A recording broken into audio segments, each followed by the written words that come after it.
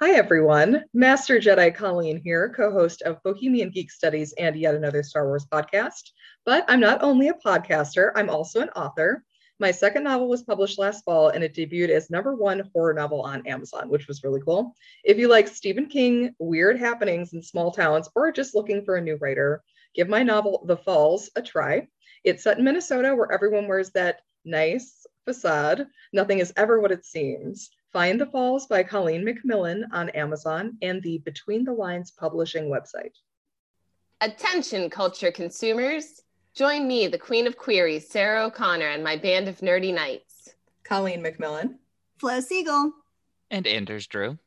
On Bohemian Geek Studies, where we take extremely dorky dives into our favorite fandoms, especially that Star Wars galaxy far, far away. Listen each week as we examine the stories that mean so much to us. Bohemian Geek Studies is available wherever you get your podcasts and is proudly part of the Forgotten Entertainment family.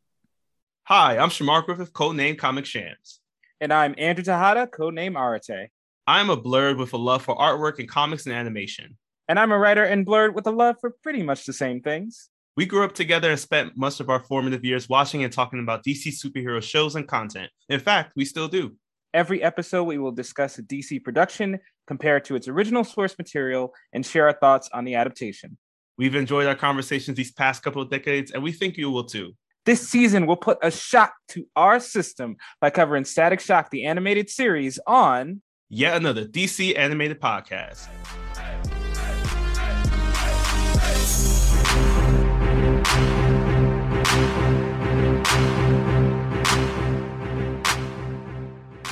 Welcome to yet another episode, yet another DC animated podcast. My name is Shamar Griffith, codename Comic Shams. And I am Andrew Tejada, codename Arate. Andrew and I have known each other since 1996. That's the year Justice League: A Midsummer Nightmare came out. Apparently, Kyle Rayner stole some pages that told the future and it messed everything up. But it lets the Justice League. I almost thought you meant that the Justice League did Shakespeare, and I was just like, sold. Take all of my money. That's what they should have done. Instead, they had to chase around Kyle Rayner because he's stealing pages that don't belong to him.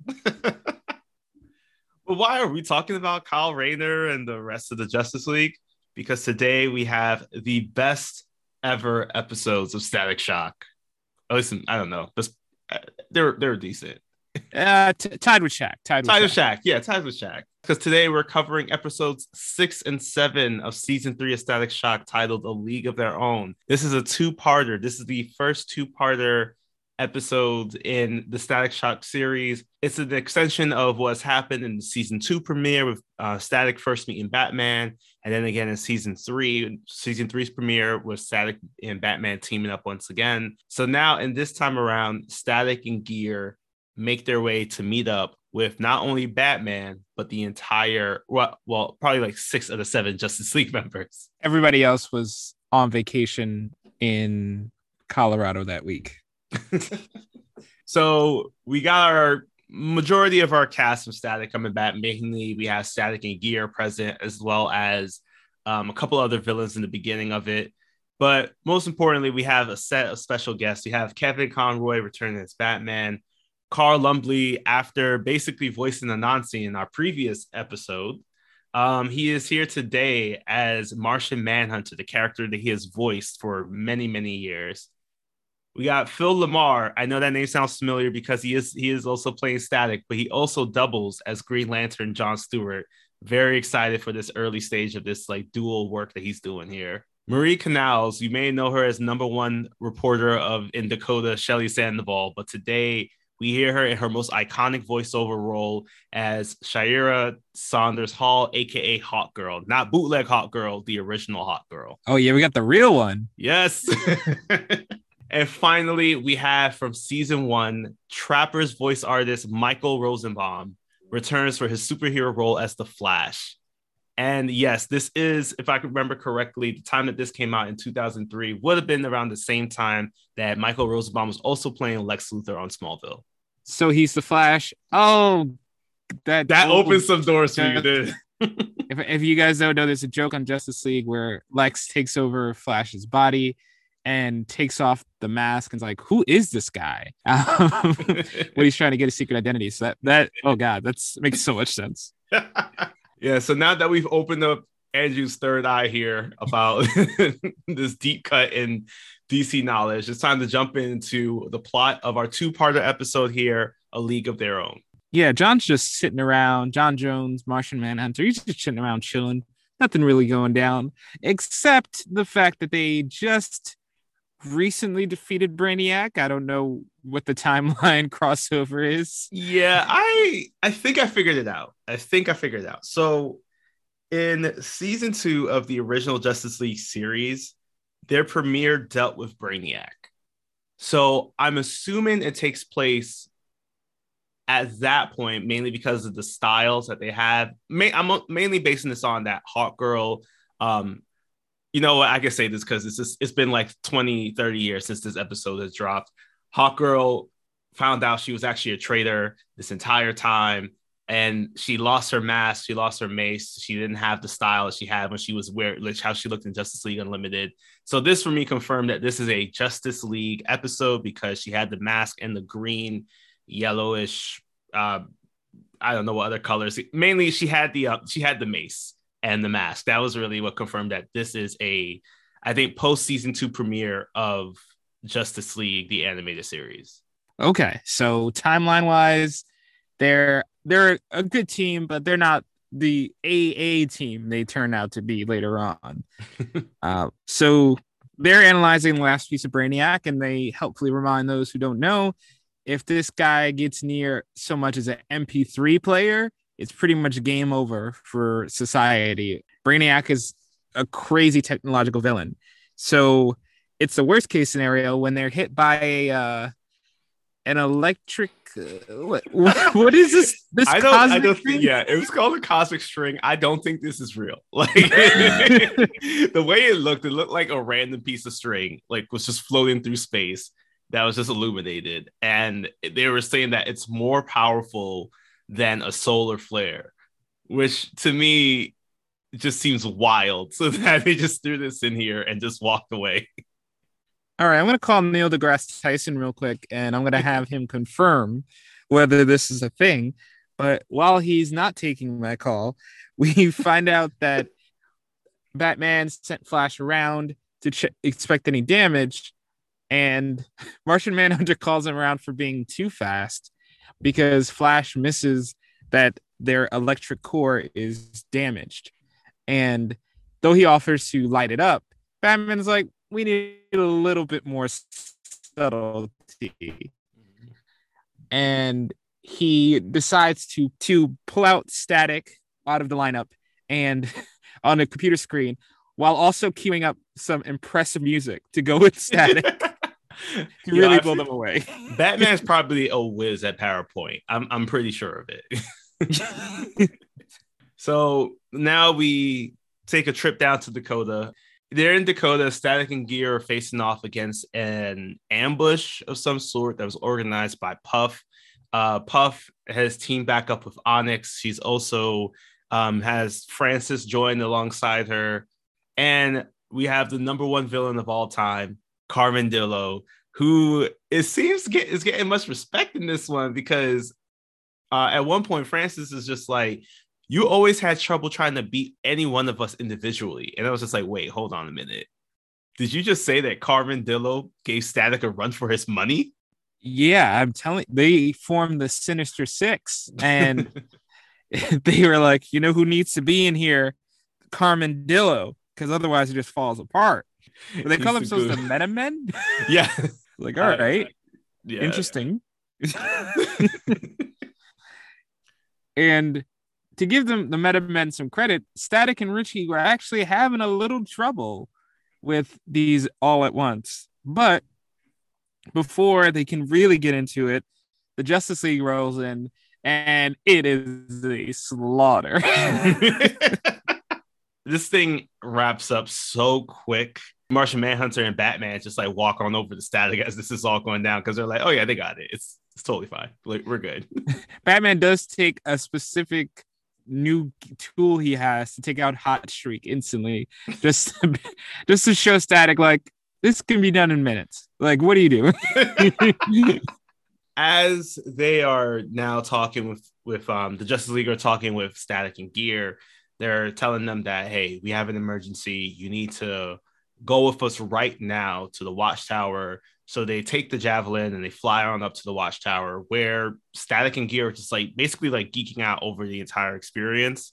But that joy gets completely cut short as they find out that Static is really only here to provide some more energy to the Watchtower's core. And all Gear can do is just sit in the corner as he just waits. And he's reprimanded a lot in this episode, mainly by Hawkgirl, which I love.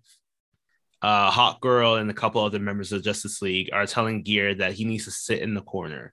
Even to the point where when Gear tried to take out his camera to try to take a picture without them noticing, Green Lantern walks in and takes the camera and pulls it away from him, which is such a cool moment to me because it's just like, come on, Gear, like this is the big leagues now. Like you can't be acting like a little kid, but I would definitely do the same thing. Oh yeah, I was very entertained by GL just willing to yeet Gear on sight. Like, you're not supposed to be here. And I think we also have to draw attention to the Static shades, which are introduced in this episode, where Static puts on a special pair of shades. So maybe they were Ray-Bans while he's messing around with the power core. And so luckily, this is pretty standard stuff for Static. Everything gets recharged, but the Justice League gets a distress call. And as they're going off to this distant planet for a distress call, we are reminded that earlier during the power outage, Brainiac did leap from his containment to a computer. So now, even though Static and Gear think they're alone in the Watchtower and they're just babysitting, actually they are trapped inside there with Brainiac. They first notice it when Static sees this random image on the TV that he comments looks like a face. This is while they're chilling in the Watchtower, looking out in space, eating a pizza. Which is funny because like Gear the entire time has his full mask off, and I would have assumed that maybe he created his mask in a way that it rolls up so he can eat. But anyway, as they see this face, this is when shit starts happening basically in the Watchtower. The door leading to actual space has opened for some reason, and now is basically pulling them outside. So Gear and Static have to try to put all their effort into trying to get to different rooms and try to hit the buttons so they can close the door. Unfortunately, they are unable the first go around to do it, but luckily with the help of Backpack and just some quick thinking, they were able to hack into the system to close the door, where they get introduced to I want to say this is like a prototype of Tony Stark's Iron Legion from Age of Ultron, because it's this random robot that pops up to help them clean up. Oh yeah, so they have this cleaning robot that has all the functionality and is dusting them off from the pizza crumbs of that DiGiorno pizza they had. And Brainiac decides to, formally introduce himself. And he quickly lets him know that his MO is the same. He wants to absorb the Earth's knowledge and then blow that up. Which, I mean, if you got all of the Earth's knowledge, and especially like 4chan or something, I can understand where you would just go, you know what? Never mind with this planet. And Static is wondering, why is Brainiac giving them all the details? He created the false distress call. They find out he's about to destroy Earth. Why do this? And Virgil's like, oh yeah, because he's distracting us. And they turn around and they realize the cleaning robot has a buzzsaw attachment for some reason. There are so many questions that I had about that, because it was just like, what kind of cleaning does this robot do? Now it makes me afraid of ever buying a Roomba. Oh yeah. It has a saw attachment, definitely. Oh god. Luckily, though, Virgil was able to leap out the way in a really cool leap and a really cool scene, very actiony, as they are now trying to run away from the robot. They were able to take down the first one, but then they get introduced to what Static calls the Shack size robot. They just make it too easy for us. So even though the Shack size robot doesn't have long range, just like the real Shaq on the free throws, he does get in close. And for a second, it almost looks like they're done. But luckily, Richie's backpack comes with that Iron Man laser and slices through these metal cables, and they're able to get away. They instantly decide they got to let the Justice League know. And although the transmission is a little foggy, luckily Green Lantern has the power we all wish we had in the 90s and early 2000s. He can fix the radio with his power ring, because if you've never had to deal with an antenna going wrong on you, trust, this is a superpower. So as they get the signal, the Justice League basically pull a Yui here and head on back to the Watchtower. Static and Gear are trying to avoid this giant robot as best as possible. And now we see that and they got there really quick too. Like I never knew this, but like apparently they can open up a wormhole with the Javelin and just like do some crazy space travel. I guess they were prototype boom tubes. Oh yeah, maybe. But it does raise the question of how did it take them so quick to get back when they were clearly gone for a very long time? Right. Traffic cosmic gateways that you can only portal so far.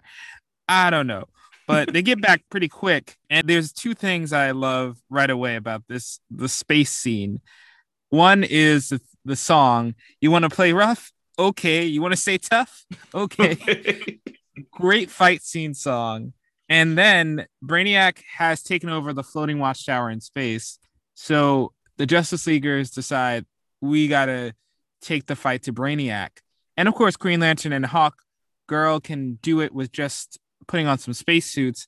But Batman goes full Batman Beyond and jetpacks himself into space to fight a satellite with just batarangs. Like, why? Batman is the coldest hero out there. Like, come on. By any means necessary, even if it's not logical. Like, any means necessary.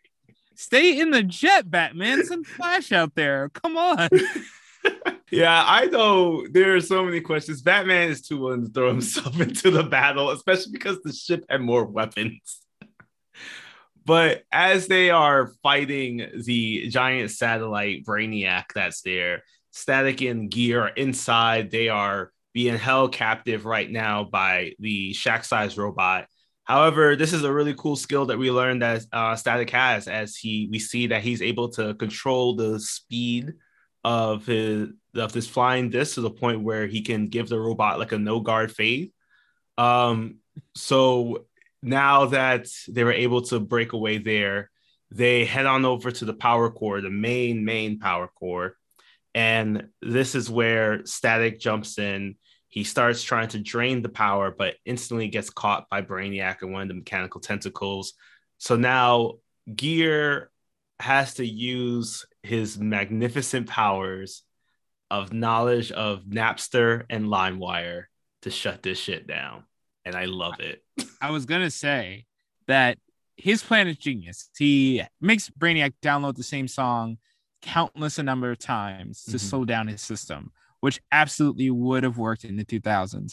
However, I do think if he had downloaded LimeWire and tried to download a single thing, Brainiac would have gotten a virus that would have killed him instantly. So I have to think they were just showing mercy for an AI, because LimeWire would have done the job in minutes. Where you download one song and you lose all your parents' taxes.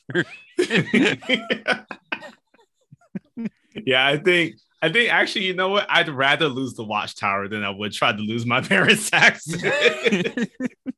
And, you know, like you said, fortunately it worked. At this point, the Justice League are still fighting outside. They're commenting on the fact that like this is legit how they're winning by having DJ Static and DJ Gear on the ones and twos here.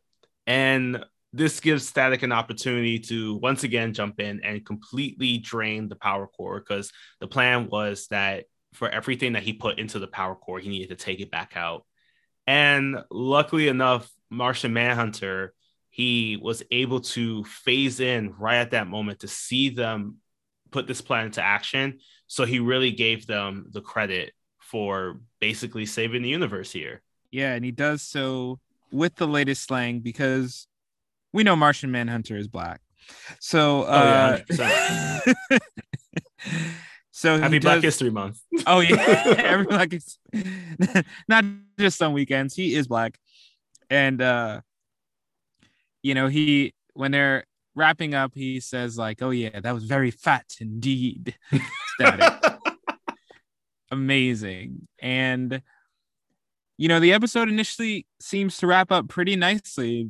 They go back to Earth, they take a group photo, and things seem pretty good. But we're reminded this is about to be a two-parter.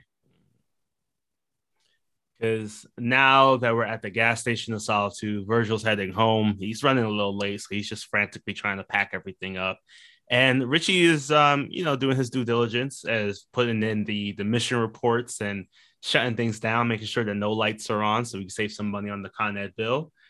But as he heads on over to shut down Backpack just starts attacking him. And that's where it was revealed that Brainiac, during the battle, before crashing due to the download of LimeWire, he downloaded himself into Backpack. And that leads us to a very ominous ending to part 1 of our League of Their Own episode. Oh yeah, and it's a great cliffhanger. I can't imagine waiting a week for this in childhood, but luckily we had to wait until HBO Max downloaded the next episode, which was pretty instant. And we found out that the Justice League is on to Brainiac. They know that he completed at least one download. So the Justice League sends Flash down. And what I love about this interaction is that Flash is like, I'm on it. And he races away and he's like, what does Gear look like? Like, I didn't catch him without the helmet. And they reveal the footage earlier it plays of him taking off his helmet to eat the pizza. Flash knows who to find. And while he's on the way to find, Flash makes a very important stop.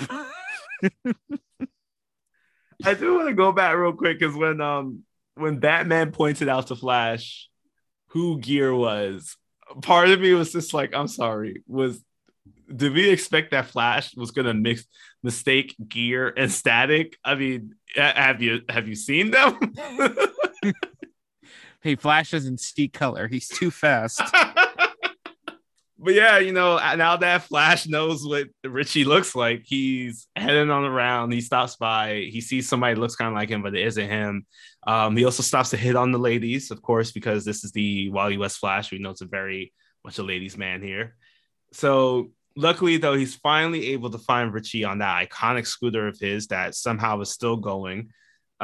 So as he's talking with him, he's like noticing that Richie seems a bit off, very standoffish compared to the Gear, who was like very excited to be with the Justice League just in the previous episode.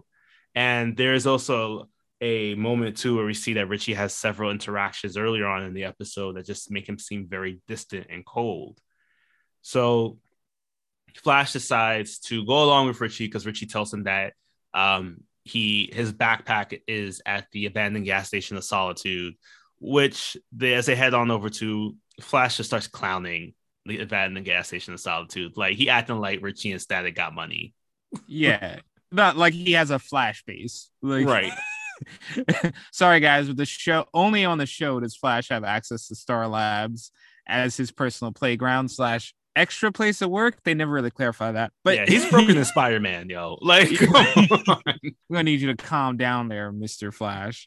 Unfortunately, even while he can clown the base, he can't clown the backpack because it is fast enough to sneak up on him and essentially capture Flash. And Flash can't even wiggle out of it with his super speed. He's stuck in there. So after Flash gets captured, Justice League sneaks up on Virgil while he's in the gas station of Solitude. The entire Justice League, not just Batman. I know how Batman and Martian Manhunter did it, but could you imagine like Hawkgirl like putting her wings on silent, carrying that heavy mace? I don't think so. I'm calling shenanigans. But they get in and they say, you know, something's off. And upon Virgil calling Richie, it's very obvious that Richie is off. And I think Batman is like, let's go into the trap. He's like, yeah, let's do it. So yeah, they head on over to this abandoned steel mill, I think it was. A very nice looking place though. I legit thought it was a house, like a Bel Air mansion. I was just like, okay, I mean, I guess it's a rebuild stuff. But as they are walking in, it's like the first thing that happens is that they notice little things that are just like little signals for them, knowing that like, hey, we're walking into a trap.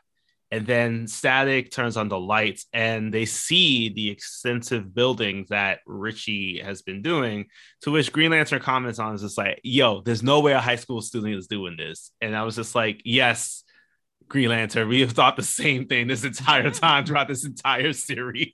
As they see everything, this is when Flash, he makes his appearance and they're questioning him. It's like, yo, what, where have you been? What happened? And Flash just gives everybody a Brainiac Gold Star here as they all get these little discs on their chest that puts them under the control of Brainiac. But fortunately for Static, in a callback to that Attack of the Living Brain Puppets episode, but done much better here, to be honest, they state that his natural electrical field short-circuited the device, so that is why that Static is unable to be mind controlled by the device that Flash put onto him. Yeah, I do love that little detail, that nobody else in the Justice League is immune but Static. And I assume Black Lightning would also, if y'all would have invited him, would have taken care of this, but that's neither here nor there. And in any case, he tries to reach out to Richie, and Richie can only say control. That's it. That's the only thing he can manage to get out.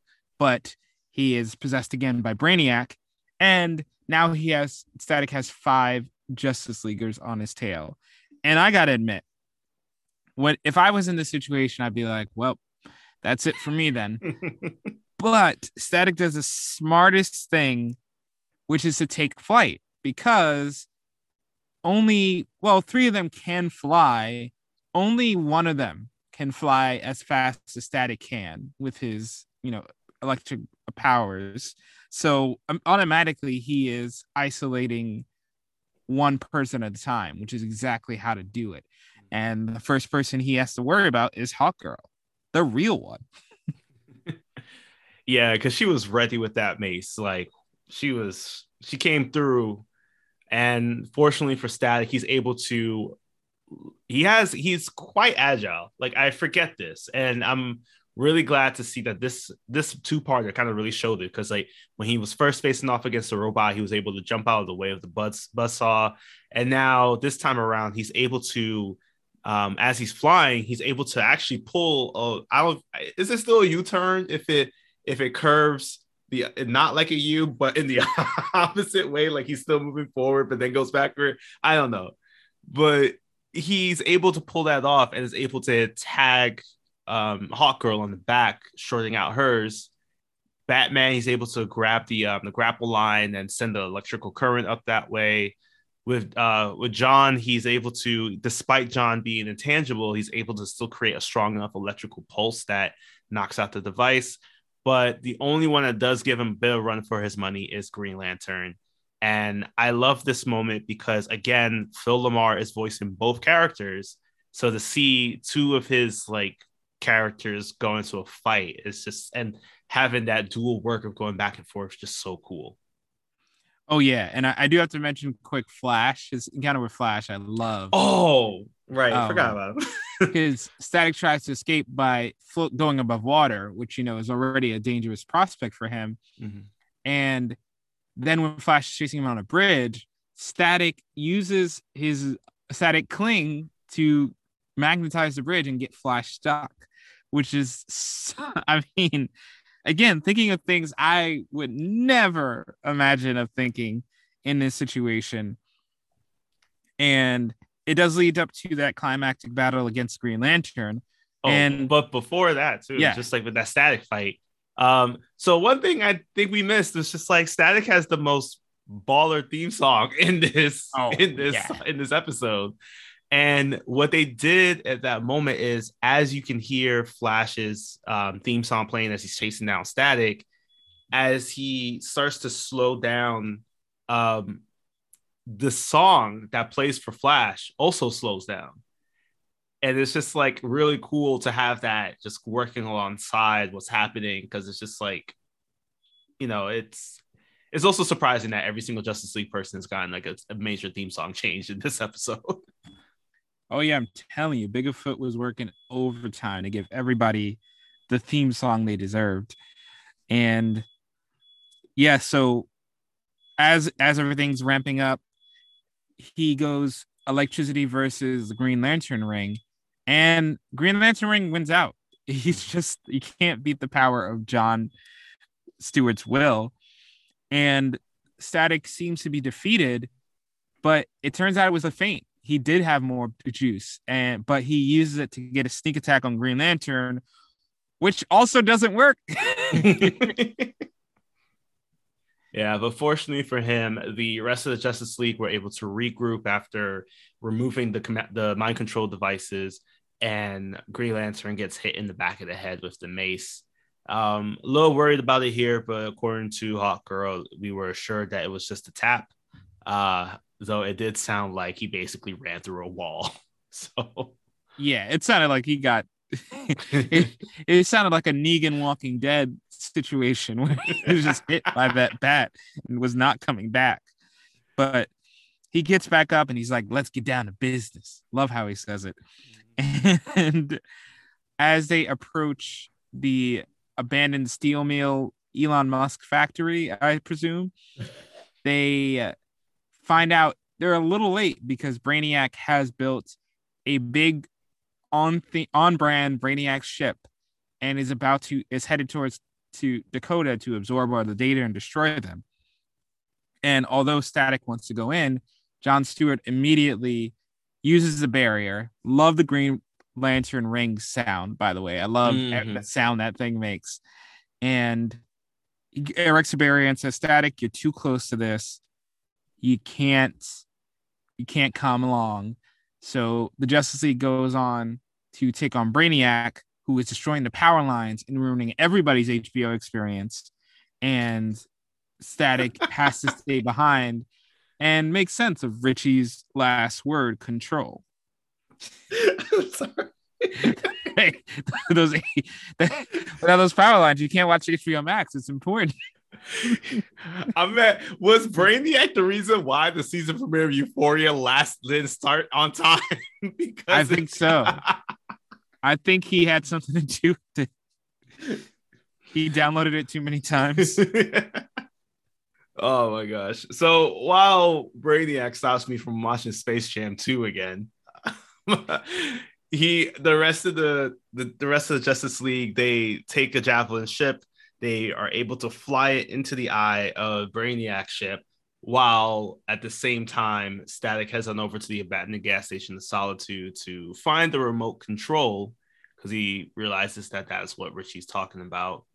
And now this is a very high action, fast paced scene.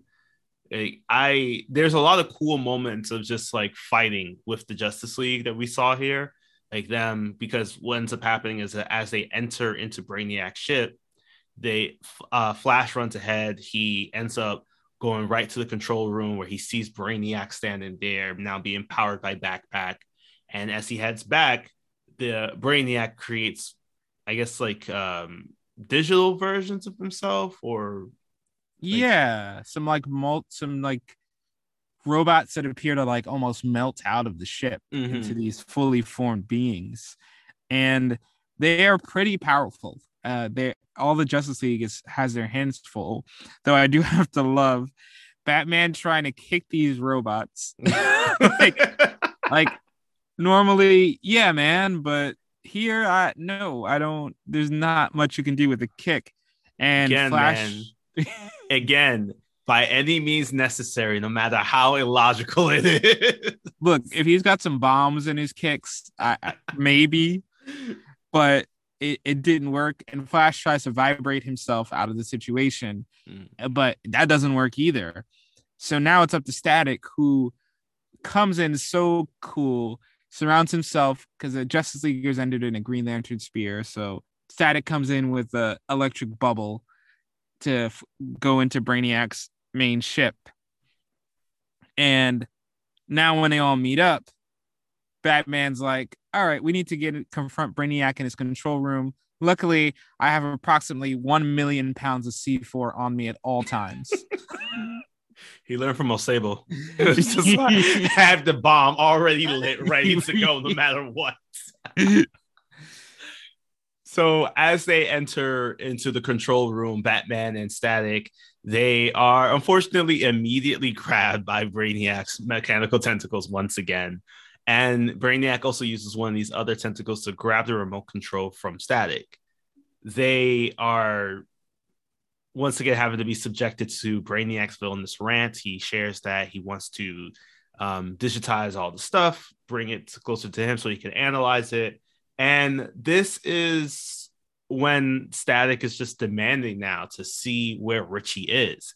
And this is when Brainiac shows us that what was being created for him before was a full, I guess, like an exoskeleton that he controls. However, he has Richie being held in there.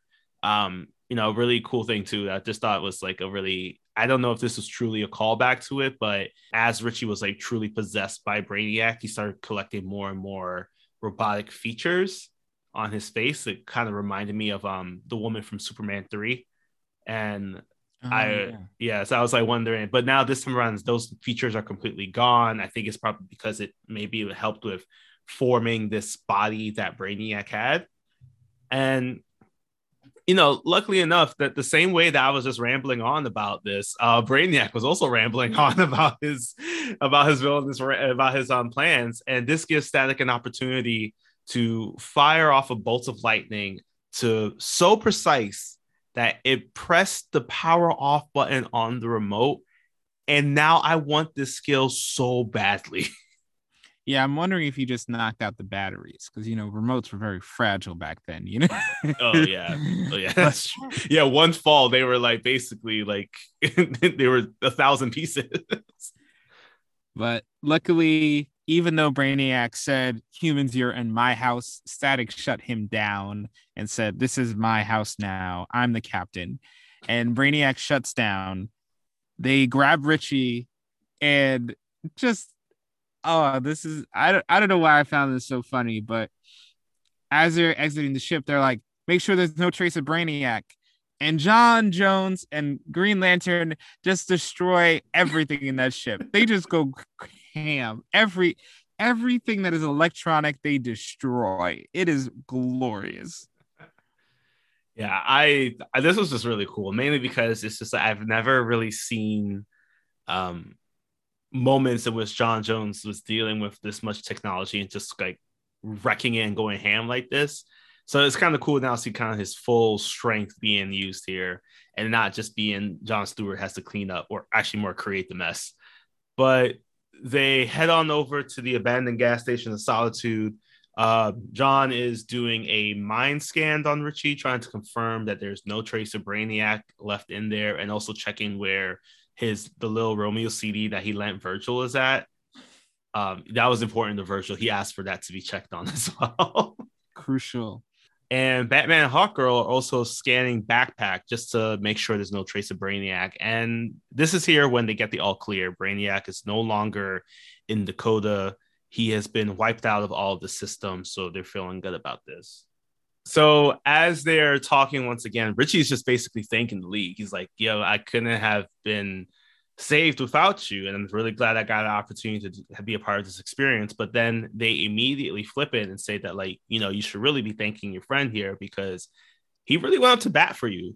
Because there's at one point earlier in the episode when the league were basically trying to like, yo, if we gotta sacrifice Richie, we gotta sacrifice Richie. So luckily, though, Green Lantern, he was just like, you know, I had sided on that. So I'm glad you have a friend like Static, and you know, really hoping that when he joins the league in the future, this, you know, get to see more of this.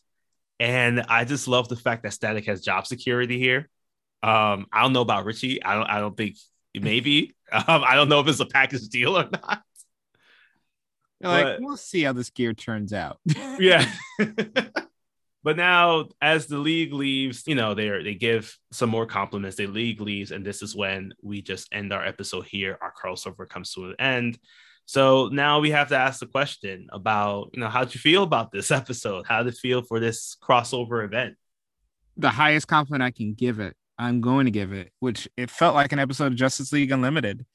Yeah. Where you take a hero that is not always utilized, you know, basically your questions, your huntresses, your Black Canaries, you find a mission for them where it suits their abilities and talents, and then you build the episode around that without cheapening the other characters, because everyone feels strong, everyone feels unique. But the fact is that this was a very specific mission where Static was needed, but it didn't feel like they were pandering to work Static in. They really put him front and center. And the best comparison I can think of is Book of Boba Fett. Giving it as vague as I can. A character comes into the show with the skill set that is somewhat redundant to other assassins on the show, and kind of steals attention from Boba Fett. And it feels like they've taken over the show. But here, Static has such a distinct skill set that he doesn't overpower the other league members. The other league members don't overpower him. So it does feel like an equal partnership. And I think that's what's great about this crossover. Yeah, agreed. Especially because something that I was expecting after watching this episode, I caught myself saying, where was Superman? Like, Brainiac is a Superman villain. Like, you can't have a Brainiac story arc without some mention of Krypton or even just Supergirl, at least. I mean, heck, you even take Crypto. You know, it's wild that we were able to create a story where Brainiac is a main villain and not have Superman in it whatsoever. And it still worked alongside them because, yeah, you had the Justice League with the knowledge of who Brainiac is and all that. But then you have both Static and Gear, both of their power sets match up very well to the issue that Brainiac is producing. Like, the intelligence, the technological know-how, all of that ties in with Gear. And then you have the fact that it's so many different robots and electrical interfaces and all that. You got Static. So it's just like Brainiac somehow wasn't expecting this, is a good villain for Static and Gear. Oh yeah. Yeah, he's a perfect counterpoint. You couldn't have picked anyone better. You know, they didn't pair him up against like Vandal Savage. Right. Yeah. Well, I think they would have gotten murked on like minute one, actually. That would have been bad. Vandal or Raish would have killed them. Yeah. And put them in a Lazarus pit. Just do it again. This is Naruto. This is basically Itachi just sending you through years and years of pain. But yeah, it's wild to see that we were able to create this really awesome Justice League Unlimited feeling episode for Static and Gear. in the last couple of episodes of season 3, it did seem like there was a bit of growing pains, especially with the whole shebang arc. Like, a lot of it seemed like they were still trying to get acclimated to being the new superheroes that they are now, and the duo that they are now. But this one was just like to bring them up to this level for what many would count as I guess like a preliminary crisis event. Like if it went further, this could definitely have been a crisis event. To have it now being that like Brainiac, who is such a big figure in the Superman animated series and the Superman story in general. So to have him go toe to toe with these two newcomers, it's awesome. I'm glad that we got this story and this crossover. I know that we were supposed to get I mentioned it previously, we were supposed to get a Teen Titans and Static crossover. So I think that this still works because Static has always only dealt with Batman, and at times it was good, but then comic book wise, when that happens, Batman just creates a team of outsiders. And the more that Static was dealing only with Batman, he probably would have long term only ended up on this outsiders team. I don't think he would have made it into the Justice League. To have it now be that like they got a chance to show the Justice League what they can do and how they act and how serious they are as heroes, this is what I'm looking forward to for the history of Static and why this event needed to happen. These episodes really just showing how important Static can be to the DC universe if you just give him the chance. Mm-hmm. Like we've been pleading for years. So hopefully if any executives are questioning where would Static fit in with all these other heroes, here you go. If you're not going to make that Cyborg movie, why don't we get Static? Yes. So that was our episode, and there isn't much comic book knowledge that I can drop here, except this one big character, because I realized we have never talked about him because he wasn't in the our season 1 run through of the DC AMU films. Carmendillo. Man, one of these days I'm gonna find this Carmendillo comic for you, even if I have to create it. But no, we are talking about Brainiac today. This is one of his biggest moments in the animated universe. He has a lot of stories dealing either in the Justice League show, mostly on Unlimited, but also in the animated series for Superman. But that's mainly because he is hands down one of Superman's greatest enemies. Probably, I mean, if he really had to put it, it's like he's like up there with like Doomsday and Lex Luthor for most like iconic villains that Superman's ever faced off against. In fact, he is so bad, he is so evil that in 2009, he was ranked number 17 in the greatest villains of all time list. You got Joker, you got Rish. That's a pretty good place to be. Yeah. And especially just given his story, which we find out and kind of see like a bit of different iterations in. So back in 1958, he premiered in Action Comics number 242. He was created by Otto Binder and Al Plastino. And in this story, it is very much kind of very similar to what we know iconically about Brainiac. He faces off against Superman. He presents himself as this alien who takes cities and shrinks them. In this particular comic, he had already shrunk Manhattan, Metropolis, and also another location. And that's what led to him crossing paths with Superman. The idea of Brainiac came from Plastino and Binder wanting to create a mean genius. So that's why they combined the names of Brain and Maniac to create evil genius here. And that is how Brainiac got his name. That is so obvious, and I have never put that together. You know what's even funnier? There is no mention, at least this has been going back and forth, that the term Brainiac that we use now actually came from this DC villain. There was no record of the word Brainiac prior to this comic book creation. Looks like comics once again leading the way to education. Yeah, It's right there. Like there's some people who contest this because there is a machine that is called the ENIAC machine, is one of the first computers. But I feel like when you have an actual Brainiac name here and no one was using it until this comic had dropped, that's where it came from. And in Action Comics number 242, that intro comic that he had, again, he was this greenish alien who had who was bald, and once again, kind of looked like how he looks like in the Krypton television series, or I think also Legion of Superheroes, the animated series, also did a very similar green look to him.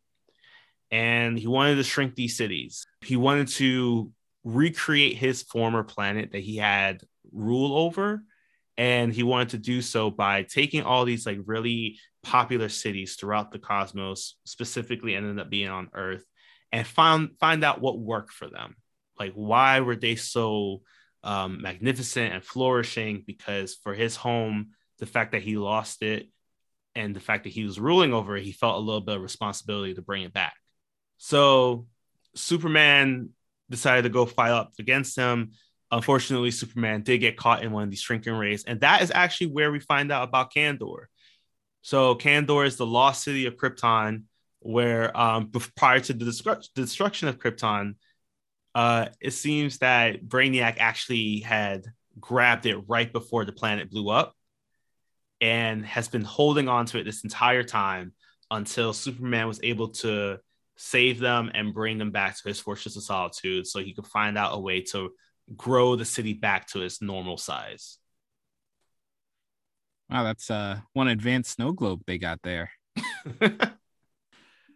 So again, because the comics, though, the story was retconned in 1964 in Superman issue number 167.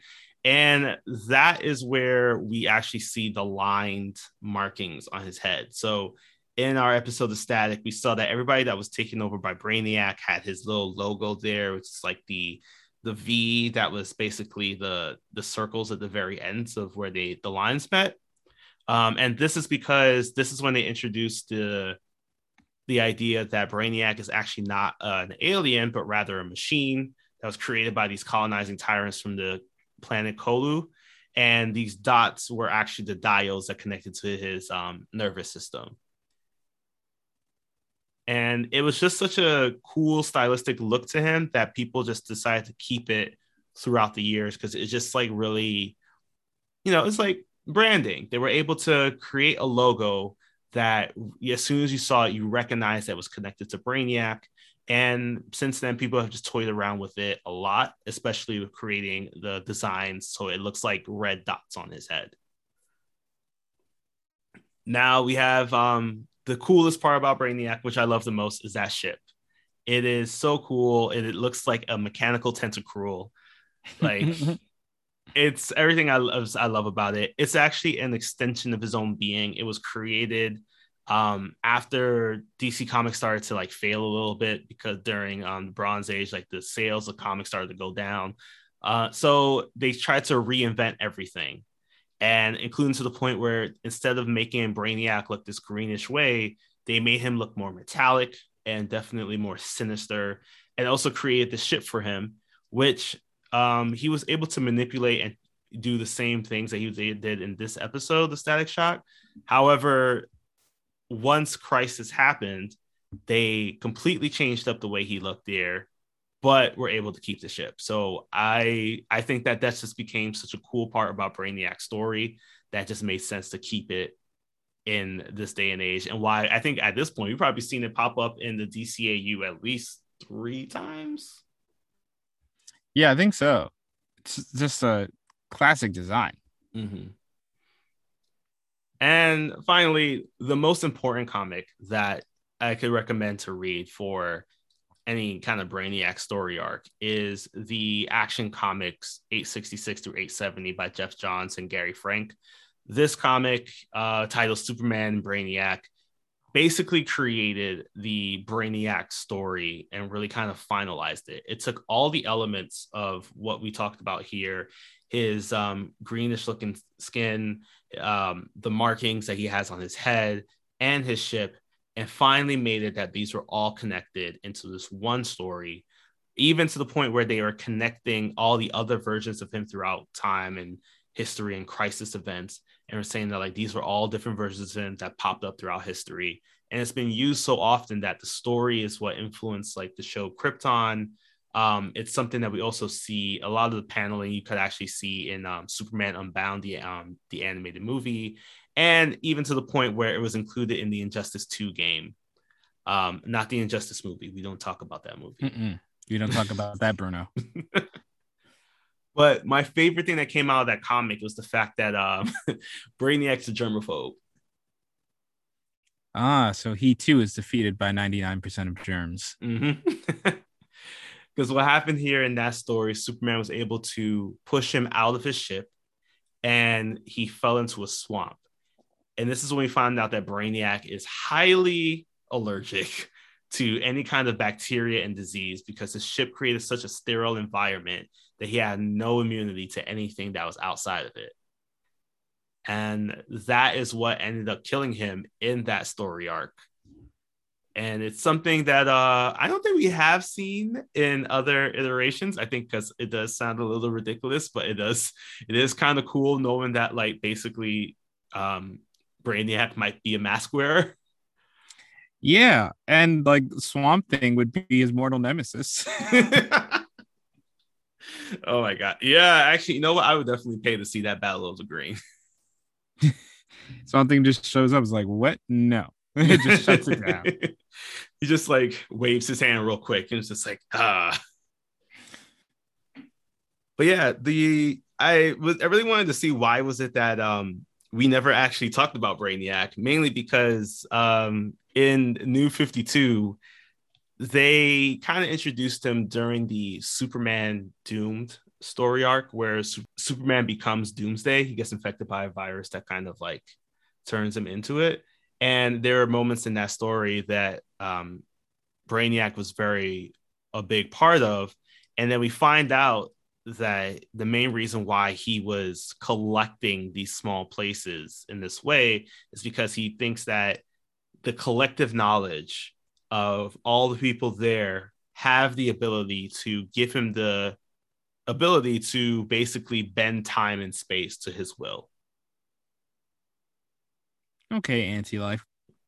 Thank equation you. Kind of guy. Yeah. And that's why we did not include them into the animated film. So we talked about in our first season. And I realize that now because it really would have just been Brainiac versus Darkseid versus Trigon, the fight that we really wanted to see. Versus Carmendello. I get you. I get you. 4-way grudge match till the end. But yeah, that's all our comic book stuff here. Brainiac has a lot of cool stuff, especially just in the Superman animated series. There's a lot of, it's really kind of cool to see a character who is a villain because he is this smart. I know we have like Lex Luthor and all that, but this guy, Brainiac, is just on a whole other level compared to that. Yeah, that's our episode. So we got a lot more stuff coming on for season 3. Unfortunately, no more crossover episodes for the foreseeable season, but we have a great number of returning cast members, especially Carmendello's coming through. Hopefully they get some more soundtracks to their song. And until then, take care of yourselves and remember that if you want to take pictures because you see your idol hanging around or something, bring a backup camera. Yes, and always carry around a flash drive full of LimeWire files, just in case you need to stop an evil AI. Yes, we learned that from Y2K.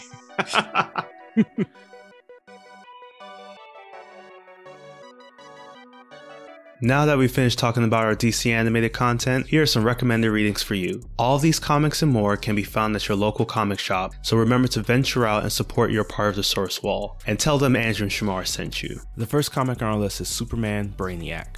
This arc, taking place in Action Comics numbers 866 through 870, was released in 2008 by Jeff Johns and Gary Frank. It's probably the most definitive story in the history of Brainiac as it combines his original stories while adding more context in the contemporary retelling. It will end up inspiring many versions of the Brainiac character in the future, like in versions of Krypton and our next adaptation for our list, Superman Unbound. The 2013 animated film pulls right from the comic as we see Superman and Supergirl face off against Brainiac when he comes to Earth. Finally, we're taking it back to where you probably have your most Brainiac knowledge with Superman the Animated Series. The second series created within the DCAU Denny Timverse shows the most cold and calculated version of Brainiac that we know and love, especially in the episodes Stolen Memories from Season 1 Episode 8, Ghost in the Machine from Season 2 Episode 9, and New Kids in Town Season 3 Episode 8. But don't worry, his journey continues later on in episodes of Justice League and Justice League Unlimited. That's all for our list. Thank you for listening, and be sure to rate, review, and follow yet another DC animated podcast. Also, interact with us on social media for news on upcoming content. Take care, and we'll see you for the next issue.